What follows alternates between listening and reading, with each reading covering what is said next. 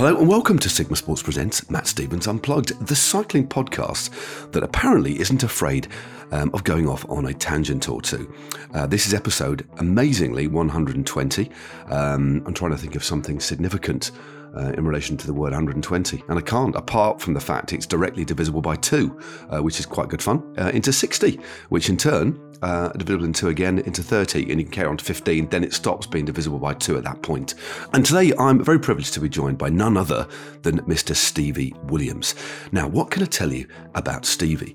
Well, he's a Welshman, it says here, or a Welshman from Aberystwyth, who has travelled quite far afield to claim his biggest victories. And he recently won the GC at the Tour Down Under, which was bonkers, but kind of expected because of his trajectory over the last few years. And you can't get much further away than that. He's had his share of medical challenges and injuries over the years, from Osgood-Schlatter disease as a kid to his more recent knee injury. But I was interested to learn how he overcame those mentally as well as physically. Now, it's probably not fair to call him a late bloomer. He's only 27, and I reckon his best days are still ahead of him. So that is very exciting. We also chat about how crit racing in the UK helped him develop his ability to sprint on a climb. Fascinating stuff. He's quite a simplistic attitude to training as well, which is really refreshing to hear. We also chat about curry, because folks, that is important. We also talk about his plans for the rest of the current season as well. So, grab yourself some refreshments, maybe a leftover curry if you have some, strap yourself in and look to the future, because this is the Stevie Williams episode. You know it's that time again, Matt Stevens Unplugged.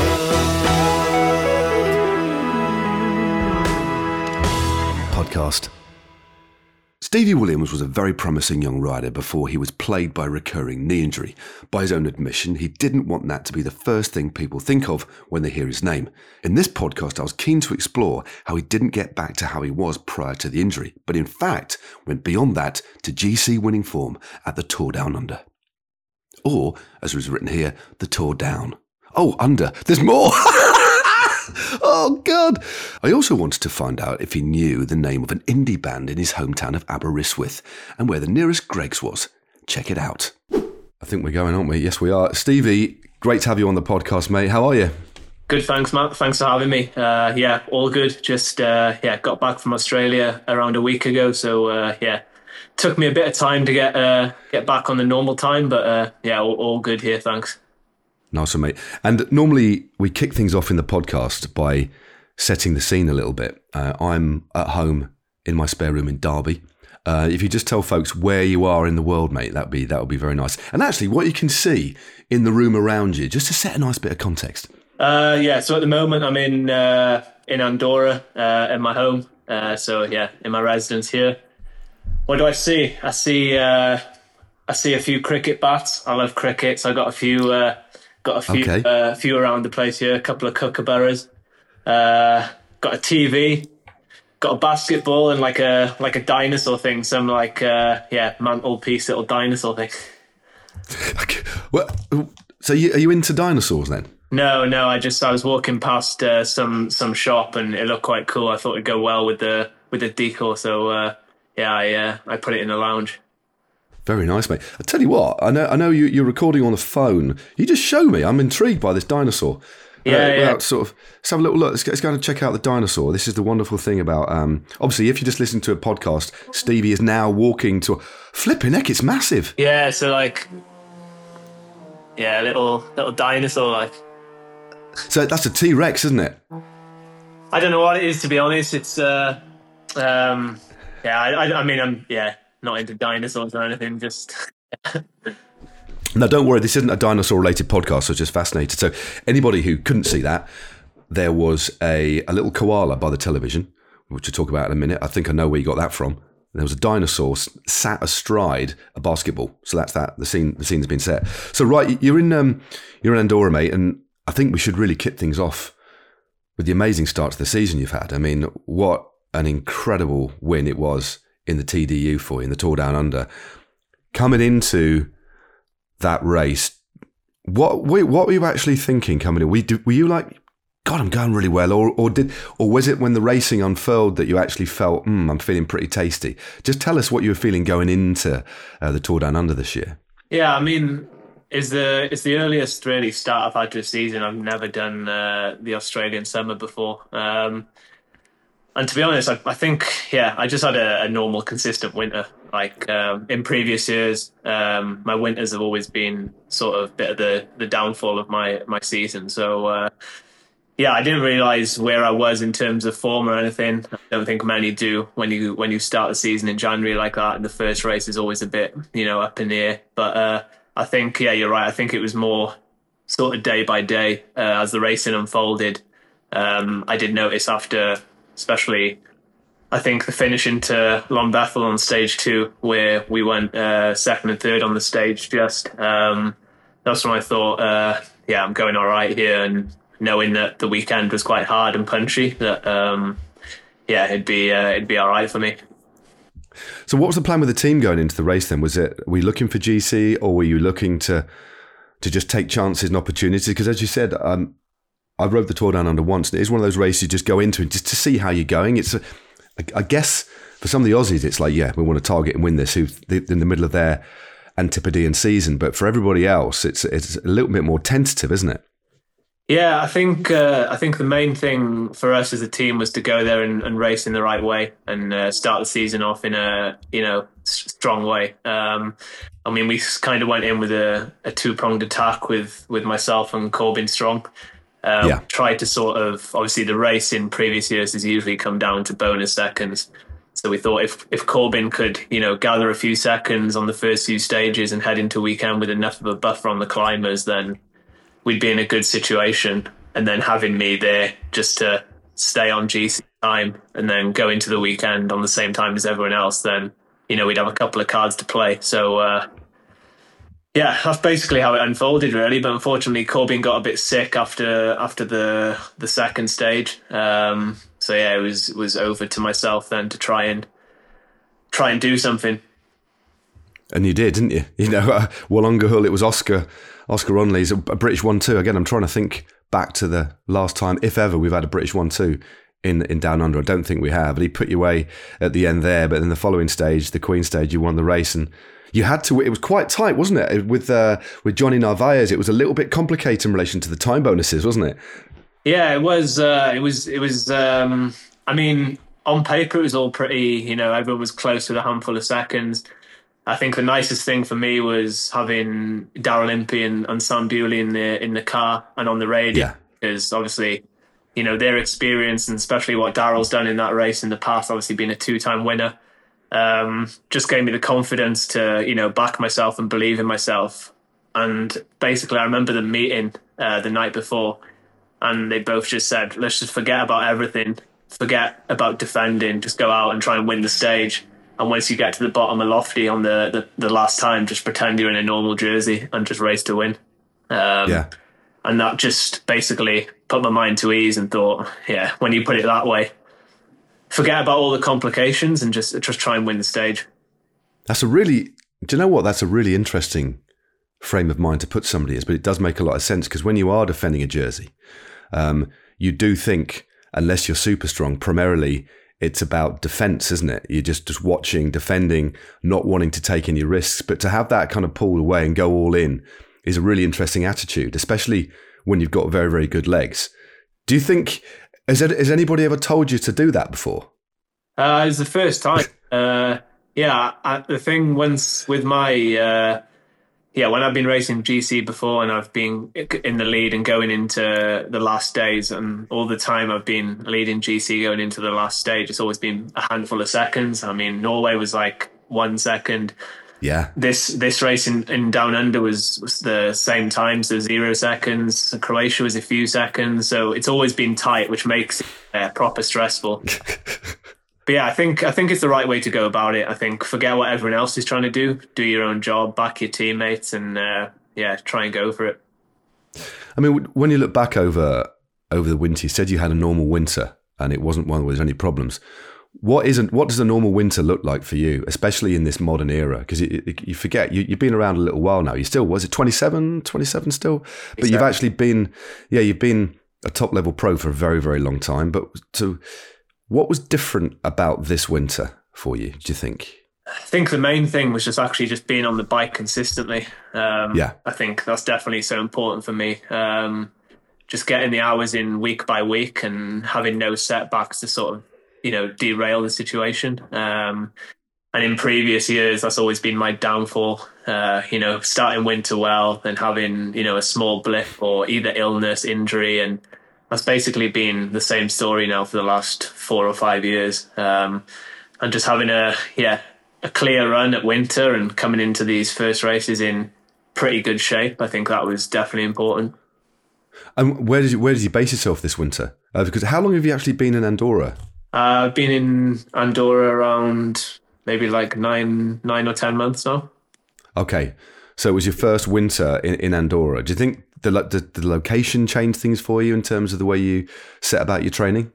Yeah, I think so. I think I really think being here has helped me a lot. I think the roads here for myself, being a climber, and I don't know, I think just the way of life up here, the different style of training and, the climbs, I think is quite a pure way to train up here. And I think you definitely get the work in, and it's just, it's very hard to train here. So I think it has a massive effect. And who lives nearby? Is there any guys that you like to go out with, or are you you just want to go out on your own? You must hook up sometimes with 1 or 2 pros on maybe a steadier base ride. Mate, I'm all for riding with people. Riding on my own. It's it's not for me riding on my own. Even when I was younger, starting in the sport, it was always going out in a group and trying to kick each other's heads in. So it's something that I've always on to. Here in Andorra, I train a lot with Mike Woods. So Woodsy's based just across the valley. So he's been here all winter. So most of my training's done with him actually. So it's been a good combination. We did have Woodsy on the pod actually about 1.5 years ago. And I must admit, you two could be brothers. I'm looking at you now and I'm thinking, bloody hell, you could be Mike Woods' cousin or brother. It's quite remarkable, really, mate. Yeah, no, it's I really got to know him. Obviously, I joined the team this year, but we have a good relationship. We've really become good friends off the bike this year and this winter. So we're kind of into the same things, like the same kind of music. We love movies. I love movies. Like I've just watched so many movies. Like dead into movies. So is he. So we just on team camps and stuff, when everybody's like sat at the dinner table, like we'll just be stringing off quotes from movies, and people will just be like stunned by how much we know about them. What kind of movies? Because the thing is, there's been some great movies over the last few years, especially the ones that end up on TV, and there's a lot of good detective stuff. There is just a lot of very, very good quality movies knocking about at the moment. I can't fit them all in, mate, because me and my wife Holly, we love movies, but you almost like can't fit them all in. But so what kind of stuff have you been watching lately? Yeah, I've just got a mixed bag. I really rate like the older stuff, like the Al Pacino, Scarface, Carlito's Way. Also a big fan of like Daniel Day-Lewis with Last of the Mohicans. I think that's a classic. Anything Leonardo DiCaprio, So I think that sort of genre is definitely my scene. But I'm into anything, to be honest. I did watch on the plane the other week. I watched Lincoln. With Daniel Day-Lewis in it. Have you seen that? Yeah, it's good. Flipping heck, that's an amazing film, isn't it? No, I think the films he's done, and you should watch The Last of the Mohicans if you get a chance. I've not seen it. I've not, because he's very selective in his films, isn't he, Daniel Day-Lewis? And I think he's almost like semi-retired now, isn't he? I think he's done. One film every couple of years, and he just picks and chooses and curates. He's a proper method actor. Any aspirations of being an actor yourself, Stevie? No. I don't think I could pull it off. Maybe I could be something like, a little extra in something. No, I'm joking. Oh, good stuff, mate. Good stuff. No, but that's one thing that's important in a team, especially when you spend a lot of time away from home, is making sure that there's you're doing some cool stuff in the downtime. And when you get on really well with a particular teammate and you've got something in common, that fills such a massive hole, doesn't it? Just to take your mind away from training and racing for a bit. I know because it is a sport that you kind of live in. It isn't just something you do; it's a lifestyle, isn't it? But just sometimes I think allowing yourself to have a place to escape to, I think it is only helpful. Personally, I think it's massively important. Yeah, I completely agree. I think obviously we spend so much time on the road traveling, and also time in just hotel rooms. It's also it's an easy thing to do. You just whip out your iPad or something, stick a film on, and yeah, passes some time. And yeah, I think to have like something you're interested in like that is quite helpful when you're on the road so much. Where were your camps this year leading into Down Under then? When did you actually, how many camps did you have sort of around Christmas time leading into the new year? I just went on one camp. I was in Girona, just outside of Girona, near the coast, just north of Girona. We were there. We had a team camp there for a couple of weeks. So yeah, it was good to see everyone there. And then I went back to Wales for a few days to see my family over Christmas, and then came back here and then went straight to Australia then. Okay. And how long, so I remember when we did Down Under, we were in Australia for a good couple of weeks beforehand, just to get used to the hot weather. So I guess, have you been to Australia before? Yeah, actually I've been, it must have been 8 or 9 years ago when I was riding for JLT. I went with John Herity and oh yeah. Yeah, so that group, it was, to be honest, probably still the greatest trip ever. Like, yeah, it was Brilliant. Such a good group, and yeah, I have fond memories of that trip. It was absolutely brilliant. Was Hugh in the team then as well? No, Hugh had just left. So yeah, this was, I think, maybe a year or two later. I was there in 2016, so maybe he left the year before. Right, okay. Well, a little bit later on, we are going to dip our toe into a little bit of JLT background stuff. Funnily enough, it did come up when I was swatting up for a little thing that's going to happen a little bit later on. But funnily enough, back in the late 1990s when I was racing domestically before I kind of turned pro properly, John Herity was my manager as well. Yeah. So, and I remember we just had a great time. He was a really good manager. He used to tear a strip off me a lot of the time because of my tactics, which were generally really bad for a climber. Always got beaten in the sprint, always one of the strongest, very rarely won. But I've only got a lot of respect and fondness for John. And I caught up with him at the World Championships this year. Was great because he had a bit of time out, didn't he? But yeah. Those early days racing for a domestic team, that stepping stone, are years that kind of make you who you are. They're so important. Yeah, no, absolutely. I think the first couple of years I did in the UK were just influential. I think you grow up a lot, and yeah, it's a completely different kind of racing. And I think obviously you've got the nice part of there's a good chance that you'll end up in teams with good mates, and mates that you've had now for a long time. But yeah, I really had a good time racing in the UK and Pedal Heaven and JLT, and yeah, obviously I still have good relationships with everyone involved in those projects, and yeah, I think it was definitely a really good stepping stone because the racing was really high level, and yeah, learn a lot about yourself. No, totally. And I think back then, I know that JLT in particular had, out of all the UK domestic teams, the best international program, didn't they? Over across in Asia quite a lot. Over in France, it was just, it was a legitimate stepping stone. And sadly, that's by the by now, isn't it? Unfortunately, let's not dwell on that. But it is a big shame for the British scene at the moment. For the young men and women trying to come through domestically, it's particularly hard. Let's hope that changes. But let's go a little bit further back in time, Stevie. We talk about your years at JLT. Let's go back to when you first started riding. Can you just talk a little bit about your introduction to the sport and why you ended up wanting to be a professional cyclist back in the day, if you can? Yeah, so I had nobody in my family, rode a road bike. It was never sort of rooted in the family. It was basically, I was a very, very sporty child. I did everything, cricket, football, long distance running, cross country, etc. It was, yeah, so I dipped my hand in everything, to be honest. And once I got to maybe, must have been 14 or 15, I got Osgood-Schlatter, the growing disease on both knees. I got that. Yeah, it's right. In my heel, yeah. It's so painful, isn't it? Yeah, it's shit. It's awful. It's yeah, it's terrible. And the funny thing is, usually with pain and stuff, you can really erase it and forget about it. But this was it was just horrific. Any impact. Yeah. Like, so for example, running into bowling, cricket, playing football, like it was running obviously on the road was just horrific. So yeah, I just couldn't do it anymore. Like I tried everything with those pads and those straps, and nothing really helped. I think it just needed time. And then yeah, it was basically a choice then. Once I finished playing those sports, it was more of like, what do you do now? And then it was basically swimming or cycling. Yeah. Like swimming. I mean, swimming is great, but it's kind of limiting in many ways, isn't it? I don't want to knock any swimmers that are maybe listening in, but cycling's just it's a little bit more exciting, a bit more to it. No, like yeah. Swimming is obviously unbelievable what they do, but it was never something that.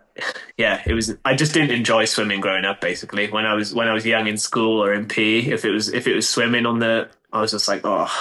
So it was cycling, and got a road bike, a little road bike, and just started riding on my own, and then got involved with the local 10-mile time trials with Aberystwyth CC and the chain gangs. It was on Wednesday and Thursday.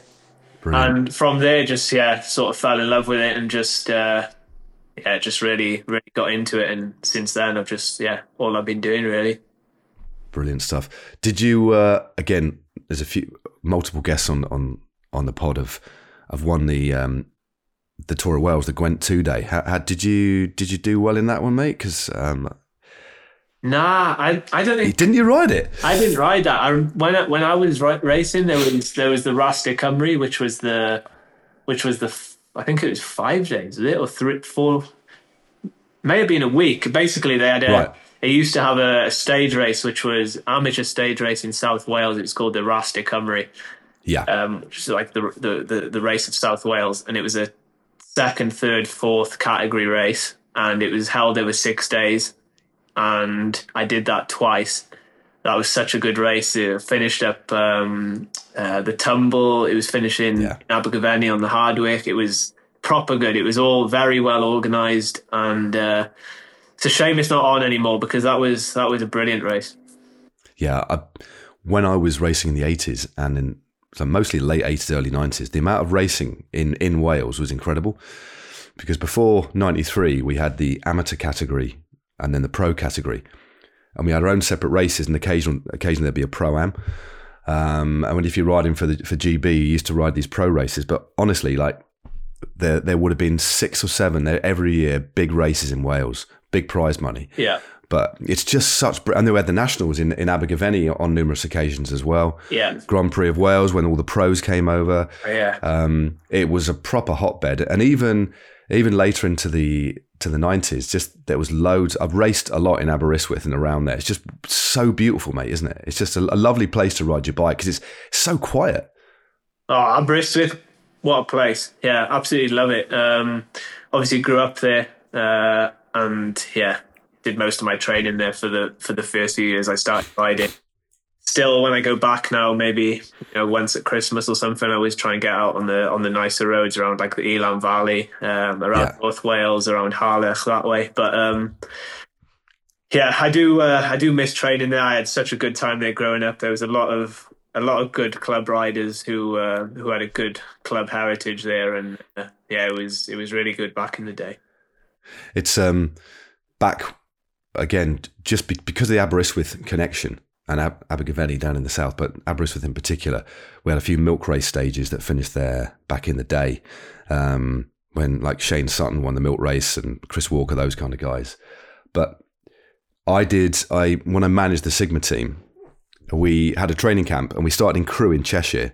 Yeah. Day 1, we went Crewe Llandudno. Day 2, we went Llandudno Aberystwyth, and then Aberystwyth back to Crewe, this big triangle. Yeah. But the lads would say, well, why can't we go abroad? It's like, well, you're racing domestically in February, March, so I'm going to take you out in the cold.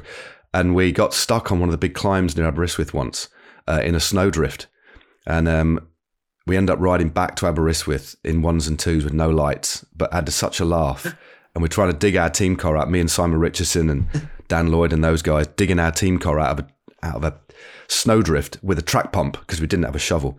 Oh, mate, just Wales for me is is a place that it's got a proper place in my heart from a cycling perspective. And one day we're going to try and do an old boys reunion where we go and do Aberystwyth again, mate. So anyway, sorry for waxing lyrical. It's just such a lovely place, such a lovely place. So at what point then, Stevie, in the early days, did you think, actually, I'm becoming quite good at this. I want to take this seriously. When did you think, a professional career is something that I want to aspire to do? Well, I think it was probably when I realised that I was able to try and make a career out of it, was when, towards the middle of my time with John at JLT, and then when I then left to go to Seg Racing Academy for 2017 and 18. I think those 2 years at Seg were pivotal, to be honest. I was bad at crashing. I didn't really understand the sport too much in terms of, like, once, how do I explain? Once you don't really know the sport till you've been through a bit of shit, do you? No, that's the only way you learn, isn't it? Is to make genuinely lots of mistakes. Yeah, and then I think those 2 years at Seg were so important, because I kind of knew I had the engine and the ability to be a good rider, but I just needed those, the things to learn everything, the ins and outs of the sport, just to really, cement my place on being able to compete in good races in under 23, and then also to make the jump then as a pro. Because you got a stagiaire, didn't you, with Bahrain, didn't you? Was it 2018? Yeah. And that's off the back of some great results in Italy, wasn't it? Yeah. So 2017, my first year on Seg was riddled by crashes, and I crashed a lot, and just got my head kicked in, to be honest. The level up was the level from moving from the UK to the under 23 scene in Europe was, the level was just as high, but it's just a different kind of racing, different roads, mountains, crosswinds, there's everything involved. And then 2018, I just kind of made a massive step. I had a really good winter. Worked close with my coach Vasilis Anastopoulos, the Greek coach. He's now at Astana. Had a really. He was with Cav, wasn't he? A quick step and now moved across, hasn't he? Yeah, okay. Yeah, so I worked with him for 2 years on Seg, and have a really good relationship with him. Really good. Spend a lot of time with him, and then just went to Ronde des Arts in France, one of the under 23 races at the start of the year, and won 2 stages, won the overall, and then that gave me a massive boost of confidence, and to show that I was able to compete at this level and also do it in the high mountains, and just race well as a leader. And then I went to the Baby Giro, won a stage there, had 1 or 2 days in the lead, and then after that I was able to sign pro then.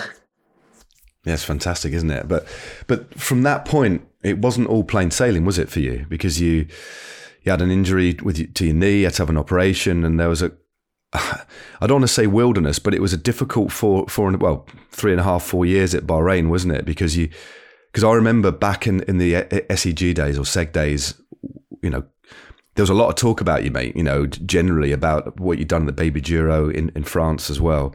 And again, speaking to riders in and around the scene back then, you were the guy that everybody was looking to, and then you just almost like got lost. Can you just explain what it was like for those years? Because there was I'd imagine a lot of pressure, because once you step up to World Tour, though teams do nurture riders a lot more, there's still a level of expectancy, isn't there? You're given this opportunity. Okay, you're given a program to bed you in, but at some point it's like, well, why isn't this lad delivering? And how did you cope with that, those difficult years? Yeah, it was, once I turned pro, obviously you make this step that you've sort of dreamt about for the last X amount of years. And then it just sort of came, just fell apart really. After I had some time off before 2019 season, I got back on the bike and was just in pain on my left knee and just couldn't figure it out. Naturally, you see a physio, you get some treatment, and you think, I'll give it 3 days and it'll be fine. And then just kept going. Went to training camp, just couldn't get it better. And then just a lot of people are unable to diagnose it and just not really sure what's going on. And then, yeah, I went to, I think, first race was maybe Tour de Basque Country and then Tour of Romandy, and just a nightmare there. I think, yeah, pulled out of both, didn't finish or didn't start. And I just, was losing just losing sort of the battle on trying to get healthy, really. I was doing everything right, but I just wasn't getting the bounce back of being able to race. And then it wasn't until I saw a specialist in London who found this little bone which was lodged behind my hamstring, and then they removed that, and then had like 3 or 4 months of intense rehab with Sport Wales in Cardiff and Welsh cycling, who without their help, I wouldn't be here now. So they were so important, and nothing but good things and good times with Sport Wales and Welsh cycling. Was that outside? Sorry, Steve. Was that outside of the team? What was the team's attitude towards you like? I mean, were they helpful, or did you just pursue that? Did you go and seek the help from Wales to sort of get this, or did they come to you? How did that work? No, it was a dual collaboration. Everything was in sync with the team and Sport Wales.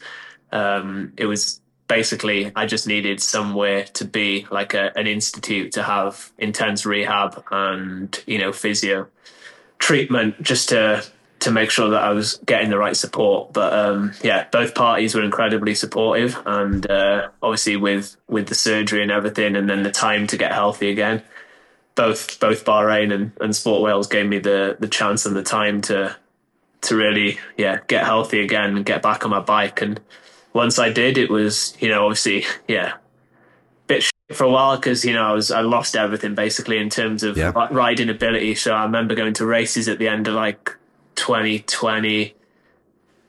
I just kept getting my head kicked in. I was like, either this has got harder or I've just completely fallen apart. But obviously, naturally, with having that much time off and my body basically shutting down for 10 or 11 months, and it is going to be hard. So it's definitely been a building process from then. I mean, how did you cope with that psychologically? Did you always, are you quite, I mean, clearly you must be very, resilient and robust. Was there any person that helped you out, or was it just, I'm going to get through this? Because, looking at what happened, a lot of other people might have just thrown in the towel, but what do you think made the difference? Was it the support from Wales, from the Institute of Wales? Were there other people involved, or was it just your own bloody mindedness saying, I'm going to get through this because I've still got a lot to offer?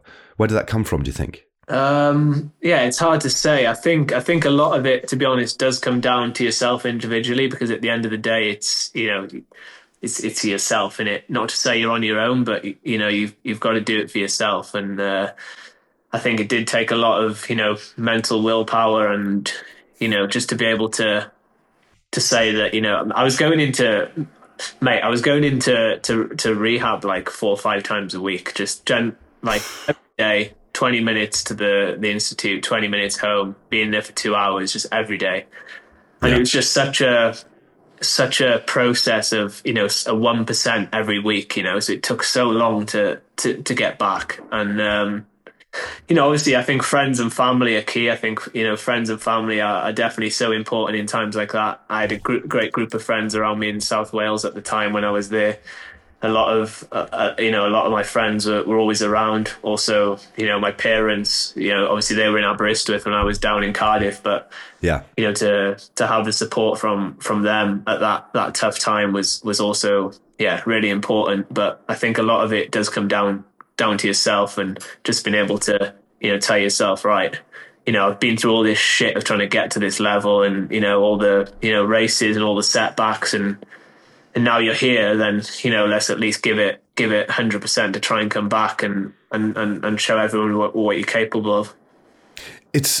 You mentioned it a few minutes ago when you said that your body had essentially, from a sporting perspective, an elite sport perspective, almost shut down through that period of recuperation. But as you quite rightly pointed out, you came back in 2020 at that truncated season where the level of the sport just skyrocketed, didn't it? And then into 2021 and 22, and it's still accelerating now. We're still trying to get to grips with this, what the sport looks like. So it was even more of a leap, wasn't it? You got the sport, you got you on one hand sorting out your stuff, and then the sport's just doing this. So to drop back into it, you must have felt for a bit almost like left behind. Like, how the hell am I ever going to get back in? But you did. I mean, in 2021, you won the Crow race. You were just talking about that earlier on. So how long did it take you to feel then that you were back in the flow and you were back and you started to get that self-belief back on board again? Not that you ever lost it, but you know when you think, okay, I'm struggling. Now I'm here, I'm back. Yeah, I think, it took a while. I mean, the whole 2020 season, obviously there was a disruption by the pandemic. And then, I did, I think, was it 9 or 10 days of the Vuelta that year, just to, get into the bunch again. And then 21 was, kind of the clean slate, really. It was, back to being on the bike and riding normally. And I think that's when I was able to, at 21, I think I maybe did maybe 50 or 60 race days. So that, for me, was a massive step. And regardless of the results or the win in Croatia, I think the most important thing was to get, back-to-back races, a solid season under the belt, just for my body to go, all right, we're back. And then, I think the confidence obviously came from, the win in Croatia, and I think how I won it as well, a long breakaway with Simon. I think that really, gave me a lot of confidence to be able to, ride away with someone of his caliber and class. And I think then I was like, right, if I can, finish this season well and have a good winter, go into 22, and then, kind of be back to my normal self. And then 22 happened. You were obviously won that stage in Switzerland. Again, I was just going back through the results, and we've got to mention it at some point, is you describe yourself as a climber, which clearly you are. But you've got a bit of a punch, mate, haven't you? I think your sprint still surprises people. You're very quick at the finish. I was looking at some of the names that you put away in that Switzerland stage. I wasn't commentating, but I was watching it, and I was like, Jesus, it was just. Where does that come from? Is that something you've always possessed? Is it something you work on, or is it more placement? But you're quick at the finish, aren't you, mate? Yeah, I think a lot of people do. They don't realize it about me. I think I think I'm in quite a luxury position to have a finish like that and to be able to climb in a select group as well. Especially on the shorter climbs, like the 5, 6, 7 minute climbs, and then a small group at the finish. I don't know where it comes from. I think I've thought a lot about it over the years. I think a lot of it actually comes from the crits in the UK. Right. I think when I was 17, 18, when I was in the UK, obviously doing a lot of the elite circuit series and tour series, and you have to be to survive in them. You have to sprint and you have to position, and I think those actually, the crits in the UK is very important for explosivity and being able to put yourself in the right position, going into corners, going into the finish. So I think it's a lot to do with that.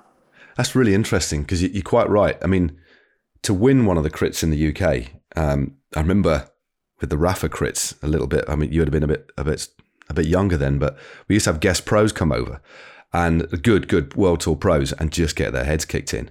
And back in the day with the Kellogg series, I mean, I think. And it's a shame that the scene's a little bit on its knees, but those crits are unique.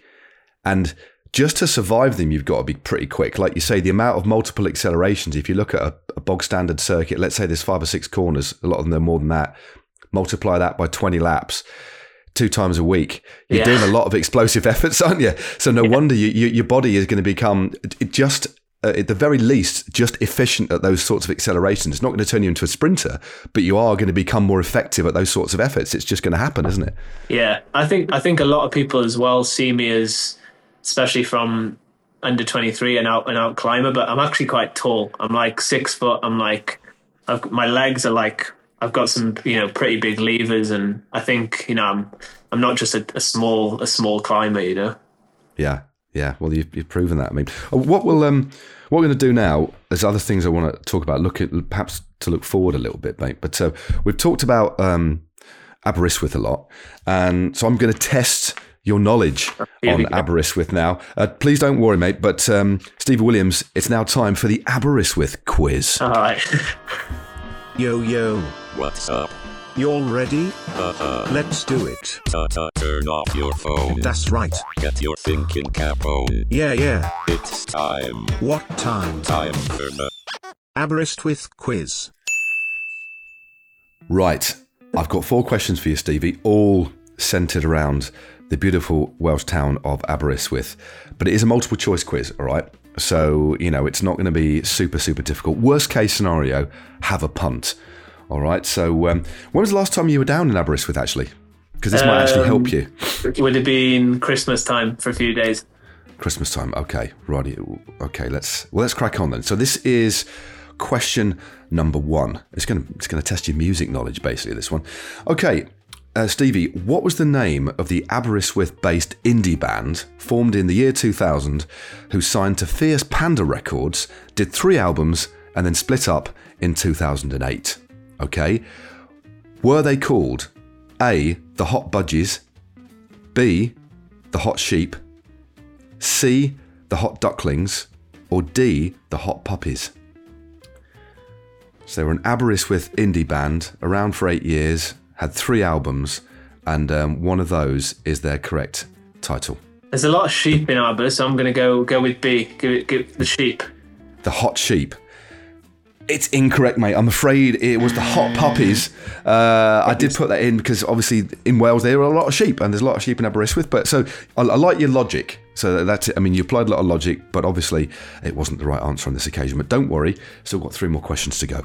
Okay, right. I mean, this one, if you've ever sprinted for the Aberystwyth town sign, which you may have done in the past, this may help you. I could see you looking through your memory banks there. Have I ever won that? There's 3 roads into Aber, though. I know. Well, surely each one's got a sign you can sprint in differently. Right, okay. Which French town in Brittany is twinned with Aberystwyth? So which... Are you sure? It's correct, mate. It's correct. Yes, it's correct. You didn't even need... the other, I'm going to give you another half a point bonus. Cheers, mate. So I'm going to give you 1.5 points.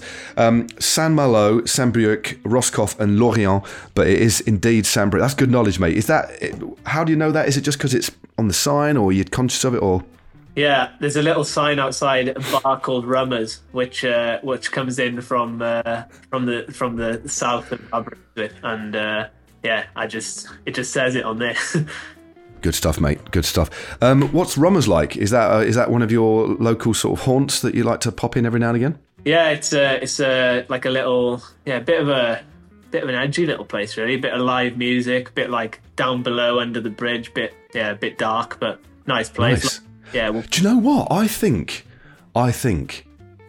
we went there on one of our hostel runs. We went for a curry, then we ended up at Rummers, and it's like basement, isn't it? It's only quite small. It's quite small inside, isn't it? Yeah, it's quite small. It's like a little, there's a barn. Where'd you get the curry, though? What curry did you...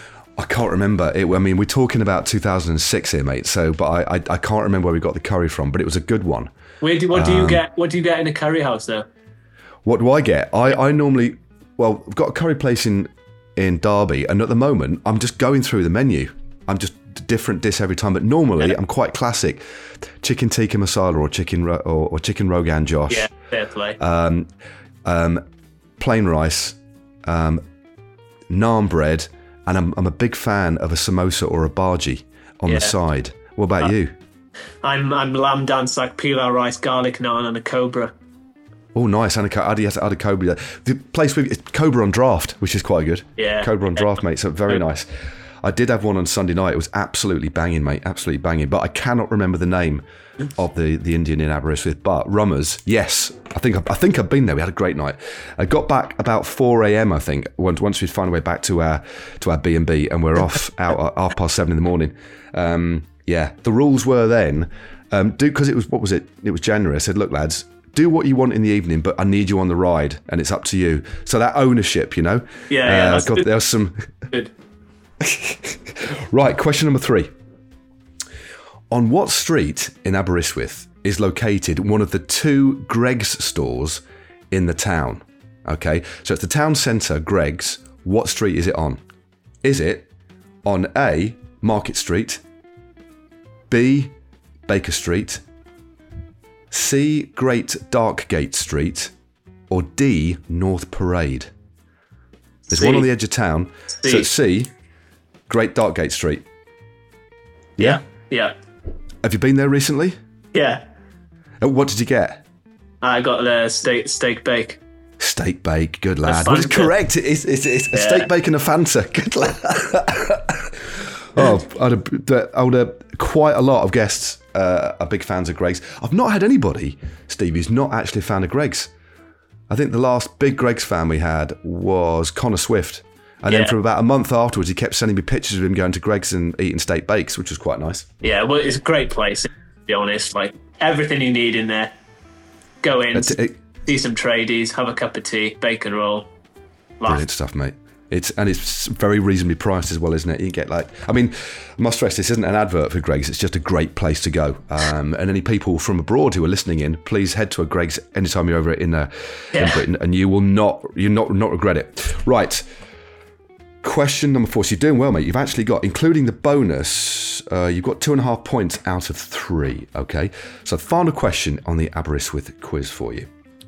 Okay, JLT Condor won round 5 of the Tour Series in 2016. Okay, but what team on that night were third? Okay, so JLT Condor won. Who was third? Madison Genesis, Pedal Heaven, Rally, or NFTO? I know Mouldy won, Briggsy was second, I think. Mouldy did one. That was the bonus question. So you've scored yourself another point there. That was my bonus question. So John Mould did indeed win. Was Briggsy second? Briggsy was second. He was. Briggsy was second for Rally, yeah.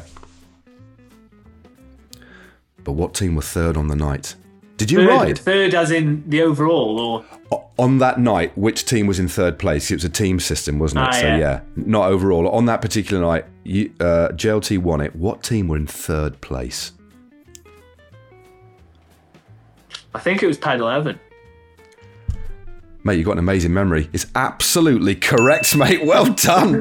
Good lad. That is good, because that's super niche knowledge, that is. That is super niche. Yeah. So...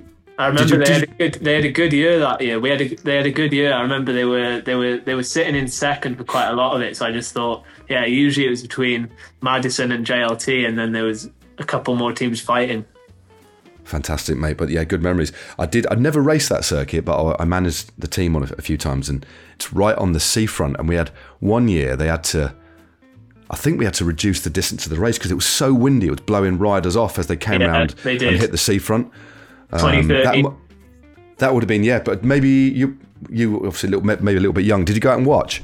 Yeah, I was there watching. I used to go and watch it every year. The first time I raced there was when I was an amateur in 2013 or 14 maybe. I did the amateur race, and then I did it in 2015 with Pedal Heaven in the Tour Series and crashed.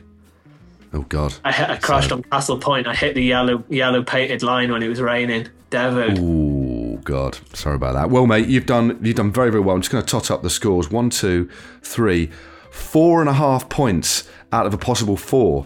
So let's have a round of applause from our live studio audience. Well done, mate. Great performance there. I'm happy with that. I'd be happy with that. I'd be very happy with that. I think it was all on the bonuses, but you were very, very clear, weren't you? Some real, deep Aberystwyth base knowledge there. So well done. Well done. So let's sort of bring things together and look to the future a little bit now, mate. You've obviously had actually, let's just touch on your the team that you're with now. You're with Israel. You obviously had a 1-year deal with them last year, which you delivered on enormously. You're with them for another couple of years, but it was a little bit shaky, wasn't it, going into the beginning of last season with the B&B hotels thing. So let's be honest with you, Israel gave you a lifeline, really, didn't they? Yeah, obviously there was the mess of the winter of 2022 with B&B. Obviously that fell apart for reasons I'm not aware of, and I've put it out of the back of my mind now. I mean, that stuff still going on in cycling is it's a tough one. So I've forgotten about it now. But, I don't wish that sort of stuff on my worst enemy. So hopefully it doesn't happen anytime soon. But once I was able to gather the information of that not happening, it was then time to try and find something new for myself. And in December last year, I 2 years ago, sorry, December 22, I had a meeting with the management of Israel, and I met them there. And it's a funny story actually. So I was in Drona at the time. I didn't have a team, and Dylan Toons had obviously signed for the team, and he was on camp in Drona. And at this point, I had no idea what I was doing or what I was up to, and it was obviously stuff I was exploring, but nothing concrete. And I needed to meet him anyway. We were teammates on Bahrain for a few years, and he had a gift for me. He had a gift for Flesh Wallone. He won Flesh Wallone, so we were teammates there. So I met him to go and pick the gift up, and so he was there on camp, and then it all came about that obviously the team gathered information that I was looking for a contract and looking for a ride, and then I set up a meeting with Rick Verbrugge, David Bailey, and Chel Boystrom on Israel, and within 12 hours it was done and signed, and everything was good, and then I was back into winter training. Fantastic. Wow. It's funny, isn't it, how these little moments, I mean, it's quite possible. Had you not, would you have, it's almost like a sliding doors moment, isn't it, basically, with what certain situations can lead to. But as I said, that's all well and good, but you really delivered on it in terms of what you managed to achieve last year. Rode the Giro, then obviously took that great win in the Arctic race. So off the back of the win this year, and starting off the season like you have, what are your objectives this year, Stevie? You must have, because you've set the bench pretty high and you've consistently performed throughout the last couple of years. You must be quite excited about where you are physically and what opportunities you've got in front of you. Yeah, I'm definitely in a good place again. I think I haven't had this kind of shape for a long time now, and it's nice to be at the pointy end of races, actually, fighting for win and trying to get good results. So I think the main thing for me now is to keep this consistency going, stay healthy, and then go into I think the next important thing for me will be the Ardennes Classics. With a strong team there, I think we can do some nice things. Liège, Flesh, and Amstel is definitely the next important block for me. And then we'll all be gathering momentum then to try and get selection for Tour de France. Yeah, it's that's the thing. Just to remind you, you're in a pro team, so it's not an automatic selection. So it's a little bit sort of difficult to predict. But I guess all you've got to do that's out of your hands, is it? Just focus on doing the best rides you can, and the better the rides that the team do collectively, the more chance there is to be selected, I guess.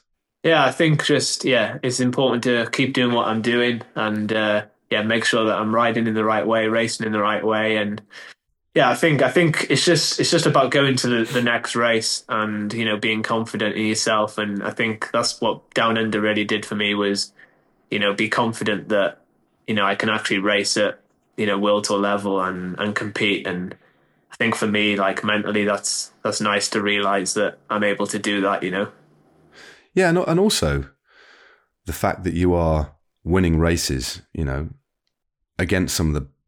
against this new generation of riders in this new era, is, you're not one of the riders who's seemingly kind of struggling. You're basically, I'm just wondering how you have found the changes over the last couple of years. And can you just describe a bit, before we wrap things up, how much your training has actually changed to adapt to this new style of racing?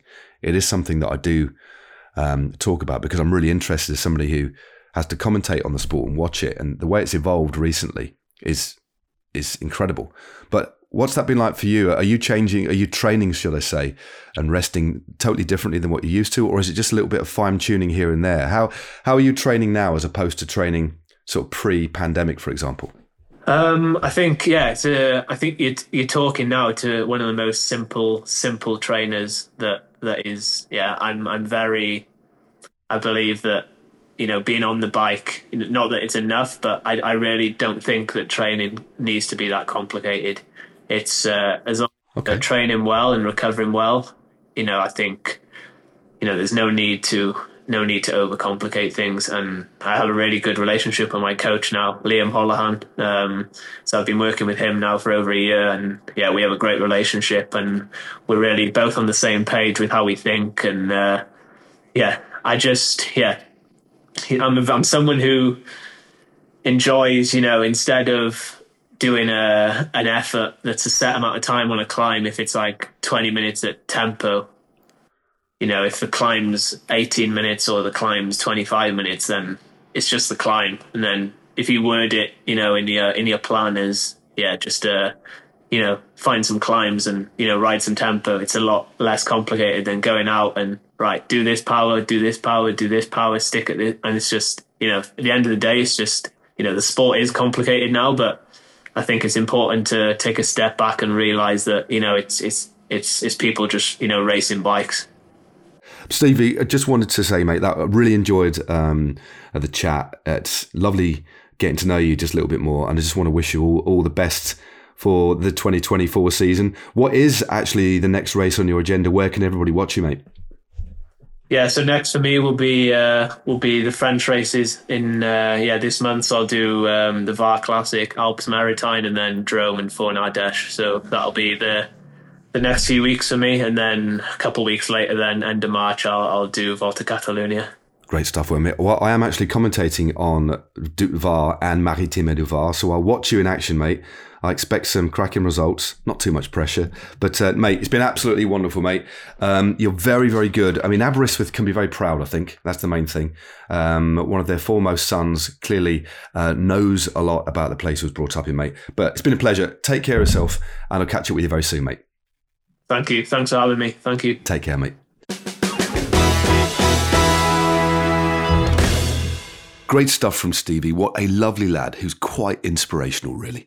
I hope you continue to have a great season in 2024 and beyond. This podcast was produced by Noel Gaffney on behalf of Hot Chili.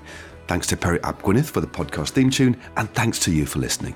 Don't forget to like, subscribe and rate the pod, and why not recommend it to the fans of the indie band The Hot Puppies, but feels they're currently underrepresented in the cycling podcasting world. Cheers all, stay safe and goodbye.